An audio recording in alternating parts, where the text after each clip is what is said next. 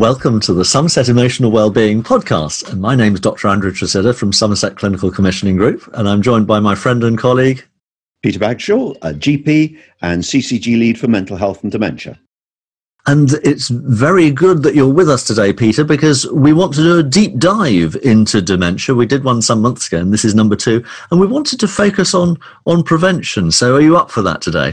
Absolutely. Yes, we'll go for it, Andrew. So tell me, how did you get an interest in mental health particularly? Because you've done an awful lot of work on it, not just in Somerset, but across the Southwest over the years. Yes, well, I've always been interested in the mind and the interaction between the mind and body, and had a family history of relatives with mental health problems and dementia and so on that got me interested in it. And then I became CCG lead in South Gloss. And dementia at that stage was absolutely enormous. And so I started doing work at the regional level. I was dementia lead for the Southwest Clinical Network, and also some nationally as well. I'm co-author of an older people's mental health primer. So it's an area that's always interested me. And I think that on dementia particularly, I get very excited that a lot of people don't realize just how much we can do to reduce our risk of dementia. It's a horrible thing to have. 888,000 people in the UK are living with dementia. It's now the leading cause of death, and it's the most feared diagnosis in the over 50s. So it's a really important condition to know about. And we can actually reduce our risk, not just a little bit around the edges, but by about 40%. That's really interesting, and we'll come on to that in a minute. But before we go there, a lot of us get a bit forgetful at times. Is forgetfulness dementia? Is it rather more than that? And I suppose the question I would ask then is there any quick, easy way using a clock face or anything that can help us work out whether something's going on? I think it's difficult for us to know ourselves whether we've got a problem. And one of the things about dementia is that it seems to rob us of our ability to realize that our brain isn't functioning as it should. And I'm sure that's something you see, Andrew, where relatives will quite rightly say, this person has got severe memory problems, but the person themselves often doesn't realize it. So there are these simple tests that we as GPs can do, but I think self-diagnosis is difficult. What I would say is that it's more than just not remembering things. So there's this benign forgetfulness of old age. A lot of people, as we get older, find that we get blocked with certain things. Dementia is more than that. It's a progressive condition. It is about memory, but it's also about not being able to process information in a timely fashion. So a loss of insight, and sometimes that may progress into a disintegration of personality a bit. Yes, there are different phases. So in the early stages, it tends to be just finding difficulty remembering things, and often things like apathy. So it can be very difficult to tell between dementia and depression, for instance. And again, that can be quite a sophisticated diagnosis. So I think my message to anyone who's either worried about their own memory or about a loved one is go along and see your GP. There's an awful lot that can be done. Some forms of dementia, there's treatment that will help improve things. It may well be something completely treatable, like a thyroid problem, or something else that is easy to put right. Or it may be something like depression, which again is eminently treatable. So if you're worried about your memory, please see your doctor. And what might we expect the doctor to do? Because the test I learned was the mini mental state, which is you score 30 and there's 10 different questions. But is there anything a bit simpler that is useful? There is. There are a couple of things that are used now. So GP Cog and Mini Cog are both used, and they're really straightforward. It's just a question of being asked to remember 3 words, to draw a clock face, write it at 10 past 11, and repeat the words. And so it's a very simple test that takes a short period of time. If that test suggests that there are memory problems, then it's important for the doctor to rule out other conditions, as I was saying earlier. So a battery of blood tests is always recommended. And Not in everybody, but in a lot of people, a CT scan, a brain scan, is helpful. And although often it can be diagnosed by the GP, there are memory clinics around the country, and people will often be referred there for further testing. And that's the potential trajectory, that's the potential path that we might follow. But I was really excited to hear you say that actually quite a lot of dementia may be preventable or at least modifiable. So how does that work? What can we do to prevent ourselves slipping into difficulties if that's what it seems that might be happening?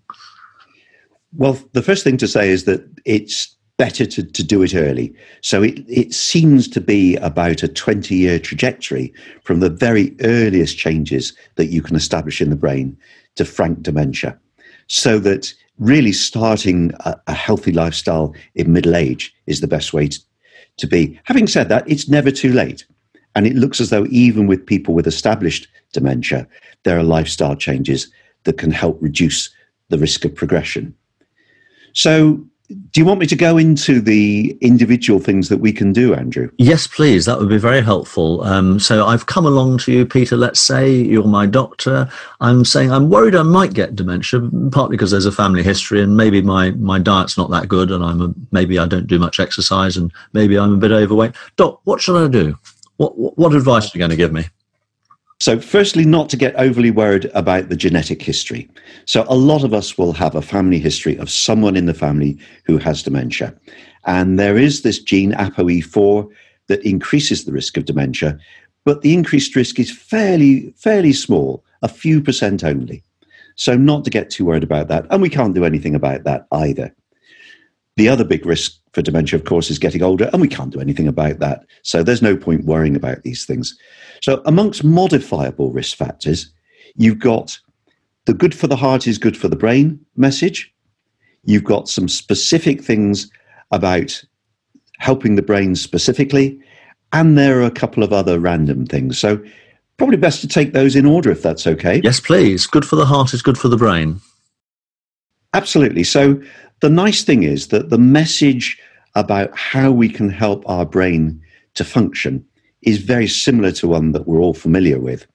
And although there are these specific things that happen in dementia that people will probably know about with certain proteins in the nerve cells getting tangled and so on, it looks as though increasingly we're talking about the idea of brain health. And so anything that improves blood flow, improves efficiency in the nerves is helpful. So the sort of factors that make a big difference are high blood pressure, diabetes, being overweight, smoking, and physical inactivity. Which in some ways we think, well, that's just happened to me. But do we have choices? The first three you mentioned, high blood pressure, diabetes, and being overweight, sounded suspiciously like something called metabolic syndrome. Can you tell us about that and what we can do about it? I think metabolic syndrome is the most underrated preventable cause of death and premature ill health. So you're absolutely right that it looks as though high blood pressure, often altered fats, so-called dyslipidemia, but the high cholesterol that we all know about, and things like gout, are all a function of metabolic syndrome, as is obesity. So metabolic syndrome stems from, in most cases, a thing called insulin resistance. And this is really where we're having too much sugary foods, too much simple carbohydrates over a prolonged period of time. And when that happens, the body produces very high levels of insulin to try and bring that blood sugar down. And that gradually causes damage. It means it lays fat down in the body. It means it pushes up blood pressure. It alters the fats in the blood in a negative way. And it's the main cause of type 2 diabetes. And I'd stress we're only talking about type 2 diabetes here. Type 1 diabetes, as you know, is completely different. But type 2 diabetes, people like David Unwin, who's a GP, is able to reverse that in over half his patients simply by diet and lifestyle changes. So it doesn't need medication. For most people, it's a question of eating less and exercising more, and in particular, cutting down on sugar. And a lot of people find a low carbohydrate diet also helpful. So type 2 diabetes is a problem with insulin production and a failure of sufficient insulin at the right time in the blood. It's hyperinsulin for a long time. Insulin resistance is essentially, in layman's terms, that the pancreas is tired. Yeah, absolutely. It's been worn out by having to deal with these massive amounts of sugar that we tend to consume now, which clearly we haven't evolved for. And in fact, there is a school of thought that says that dementia is type 3 diabetes. And that's interesting. And it's not just sugar, Peter, because some carbohydrates, wheat, for instance, is actually a very fast release and gives us quite a surge in blood sugar, whereas other complex carbohydrates and particularly some of the fruits, but vegetable fibre is much slower at doing that. That's right. And the simple carbohydrates tend to be the cheap ones, unfortunately. So particularly for people on a limited budget, they're much more likely to consume that sort of food. And that's why there is this link between type 2 diabetes, obesity, and poverty in the Western world. But all is not lost, because there are quite cheap, good carbohydrates which are safe. Potatoes have a less of a blood sugar surge, I understand, and things like the chickpeas and the lentils and all those other things are actually much slower release, I believe. Yes, absolutely. And now with the introduction of CGMs, these continuous glucose monitors, people are actually being able to test this in real time. You're probably aware that there's a thing called the glycemic index, which is a marker of how rapidly food will produce sugars into the bloodstream. And so in general, you want to go for things with a low GI, a low glycemic index. And this is all available on the web if people want to look at it. There's also David Unwin has produced some interesting things. Again, if you Google David Unwin infographics, there are lots of things showing the sugar equivalents of different foods. It takes a bit of work, but once you get the hang of it, it's really, really simple. And in general, it means steering away from processed food and going to more natural, whole food, maybe more proteins, more good fats. Olive oil, for instance, is a very good fat with lots of benefits in all sorts of ways. That's really interesting. So type 3 diabetes affecting the brain is partly due to what we eat. Is sleep important? Because I read somewhere that actually if we don't sleep enough, we don't produce enough melatonin and it pushes the body hard. We've got higher levels of cortisol and things, particularly in summer when the daylight is a very long days, and that's a biological thing. Yes, absolutely. And there's a neuroprotective factor, a hormone that's produced during sleep that seems to allow not just neurons to recover, but lots of other systems to recover as well. So sleep is important. So we've got sleep, we've got nutritional intake. What other important factors help protect the brain? Well, exercise, we've talked about. Now, that can be a bit of a double-edged sword. So there's been a lot in the press recently about footballers getting dementia early. So in general, exercising is incredibly helpful. And again, it produces all sorts of excellent hormones that are really, really helpful. And there's lots of evidence that lack of exercise makes dementia more likely. But if it's exercise that causes repeated brain trauma, then that can be counterproductive. So football we know about, boxing, for instance, we know about.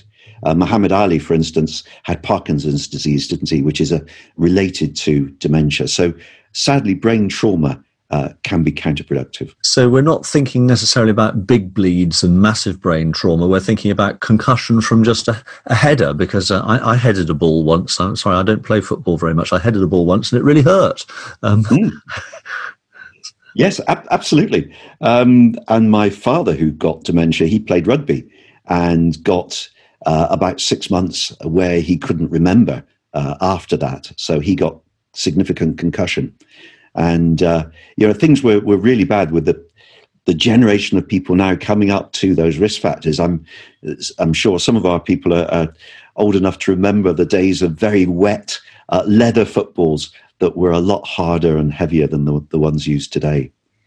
But I wouldn't want to put people off exercise. Most people, it's of great benefit.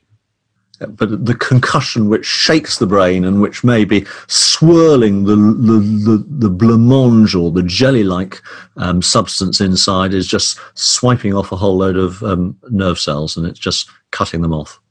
Yes, and it looks as though there are other odd things that can damage nerve cells that people might not think about. So there's a very interesting study a few years ago showing that the further away you lived from a main road, the lesser your chance of developing dementia, so that pollutants in the air are a significant risk factor for dementia because of that gradual build-up of damage to the nerve cells. Yes, air safety and air cleanliness is linked now to quite a number of range of diseases.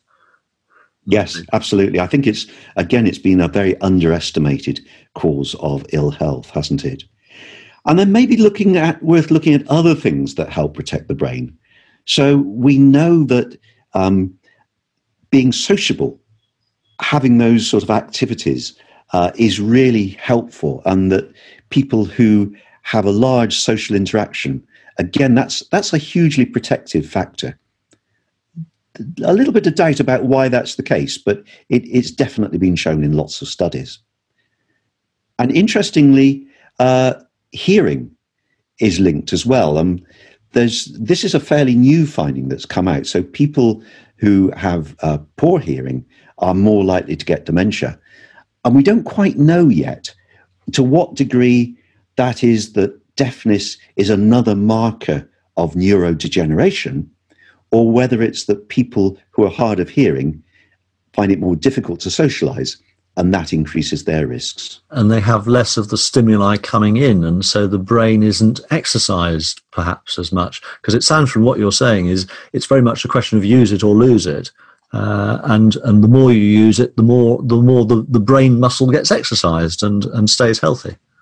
Absolutely. And in exactly the same way as when you're doing physical exercise, it's important to use different muscle groups. It's important to do that with brain exercise. So just doing a brain training app probably isn't going to make that much good, or just doing Sudoku. But if you mix around things and do different brain activities, that's been shown to be very helpful. That's helpful to know. And do any particular groups have more risk of dementia, whether it's whether we're neurotypical or neurodiverse, or whether we come from a particular background? Do we know if any of those factors are in play? Again, as with heart disease, some BME communities are at increased risk of dementia, unfortunately. So it seems that they are more genetically prone to metabolic syndrome and all the ill effects that go with that. There's a particular group of people with learning difficulty who are much more likely to develop dementia at an early stage, particularly those with Down syndrome. In terms of neurotypical, I'm not aware of any particular evidence around that. And again, I would want to really dwell on the risk factors that we can alter rather than the things that we can't do anything about.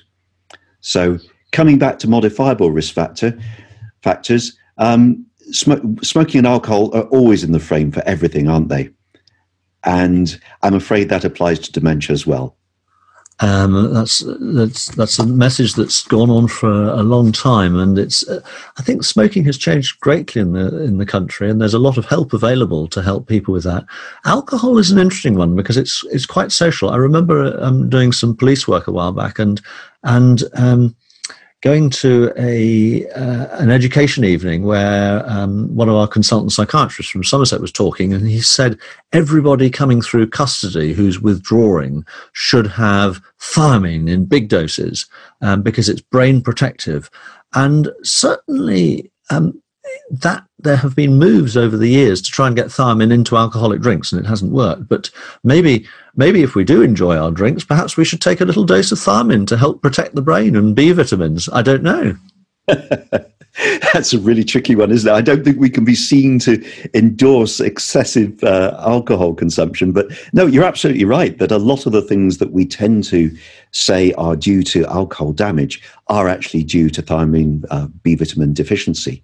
And so that definitely is going to be protected. But I'm afraid, and I'm really sorry, and I'm somebody who likes the odd glass of whiskey myself, that the message has to be try to limit your alcohol use rather than counteracting its effects by taking other things. And since 2016, the Chief Medical Officer advice is the same for women and men, which is maximum of 14 units a week. And remembering how much a unit is, it's 10 millilitres of alcohol. So a bottle of wine of 700 mils, that's 14%, will be, let me do my maths quickly, that's 9.8 units.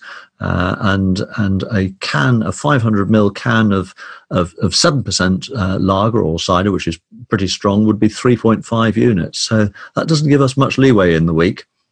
It doesn't. And there's interesting evidence about drug and alcohol use increasing in older people because we tend to share a bottle of wine at home rather than going out to the pub. And as you say, it's very, very easy to get over those official units in that way, sadly. I'm sorry to be the bearer of bad tidings. Everything else is fun. All the other things that we can do to improve our chances of a long and healthy life is actually fun. And the alcohol, people have to make their own judgment. But I think we need to say it is a risk factor. Thank you. Are there any other modifiable things? Is there anything else that we can do? We've covered diet and nutrition. We've covered alcohol. We've covered activity. I hesitate to use the word exercise because it puts fear into some of our hearts. It gives me thoughts of lycra and cycling very fast, or having to run on a very long way rather fast, which I find scary. So I probably won't start instead. Any other thoughts? Yes, I mean, on the exercise, I'm very relieved to hear that you won't be donning lycra, Andrew.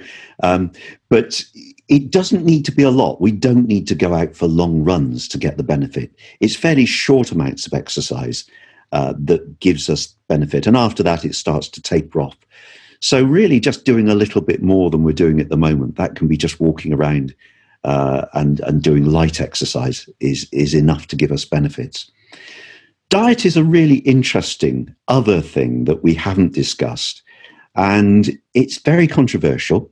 So we were talking about low carbohydrate diets, and there is actually some evidence that if you have established dementia, going on to a ketogenic diet, which is a very low carbohydrate diet, helps to reduce the dementia getting worse. So I'm not advocating that for everyone. It is a very restrictive diet, but it does just show the effects of alcohol on brain function.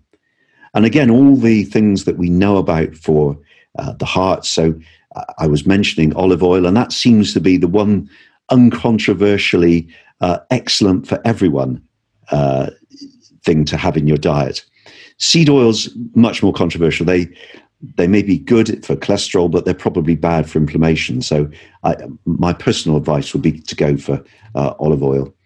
Avoiding sugary things, avoiding, again, those tempting snacks that we all tend to do, and going more for whole food is probably helpful. And there's some really interesting things that I imagine you would know a lot about, Andrew, about the gut-brain axis and how what we eat affects the bugs in our gut, and that in turn can affect our mental health and our brain function.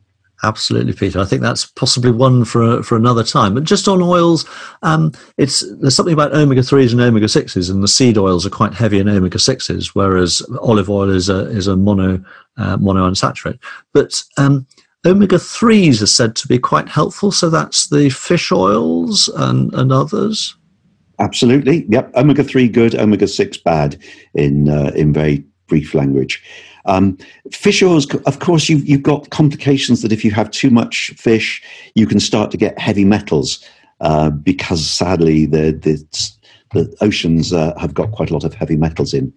But yes, certainly omega-3, absolutely, I would endorse. And the standard advice is try and have oily fish 3 times a week. And if you don't, you can actually buy, and I can't mention the brand because other brands may be available, you can actually buy fish oils as capsules, and some of us brave will actually take a teaspoonful of it. And there may be some listeners who remember cod liver oil being given to them in their youth. If it was me, I had it on a sugar lump to take the taste away. So I'm not sure if the benefits of the cod liver oil were outweighed by the sugar consumption. Thank you. Is a question that arises for some people does vegan or vegetarian diet make a difference, either positively or negatively? And does supplements make any difference?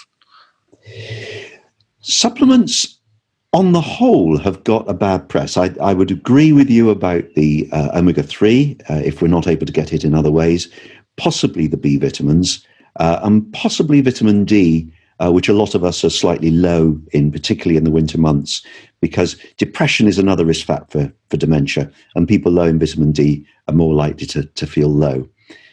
Vegetarians generally have a slightly better heart profile than meat eaters. So generally being vegetarian is beneficial. You need to be sure that you've got all your essential amino acids by having a balance of lentils and pulses, and also dairy products. Vegan, it's much more difficult to get those essential amino acids. And I would be wary about a vegan diet. I know it's very much of the moment, and I shall probably get a lot of flack for saying this, but I certainly clinically see quite a lot of people who are vegans who have deficiencies. So unless you're willing to take supplements, I think that's quite a difficult diet to get all the right things from. I don't know what you're feeling on this, Andrew. I think there are many worthy aspects about vegan and vegetarian, but one of the problems is that meat is such an easy source of iron, of B vitamins, and of other things which are actually very difficult to get otherwise. And it's thought that, as you say, vegans particularly, it's well worth their while learning about nutrition and possibly learning about supplements, whether it's particularly the B12 and some other B vitamins, because they otherwise find themselves deficient without realizing that that's happening. I think that's right. And I've got lots of friends and family who are both vegan and vegetarian. And it's harder work. If they do it and they learn about what's needed and how to get the right nutrition, then it can be a very healthy diet. And as you say, lots of other arguments about it being better for the planet. But you do have to work at it, I think. You do indeed. Peter, that's been a fascinating dive into dementia and prevention. Are there any other tips that you'd like to share with us? I think we've gone through the main things. What I would stress at the end of this is, as I said at the beginning, that we're not talking about some tinkering at the edges. A lot of people think that dementia is an inevitable part of aging, and it really isn't. So you can modify your risk of this most feared disease, not just by a couple of percent or even 10%, but by at least 35, probably 40, some people would say even higher percent. So you can almost halve your risk of getting dementia by following these lifestyle tips.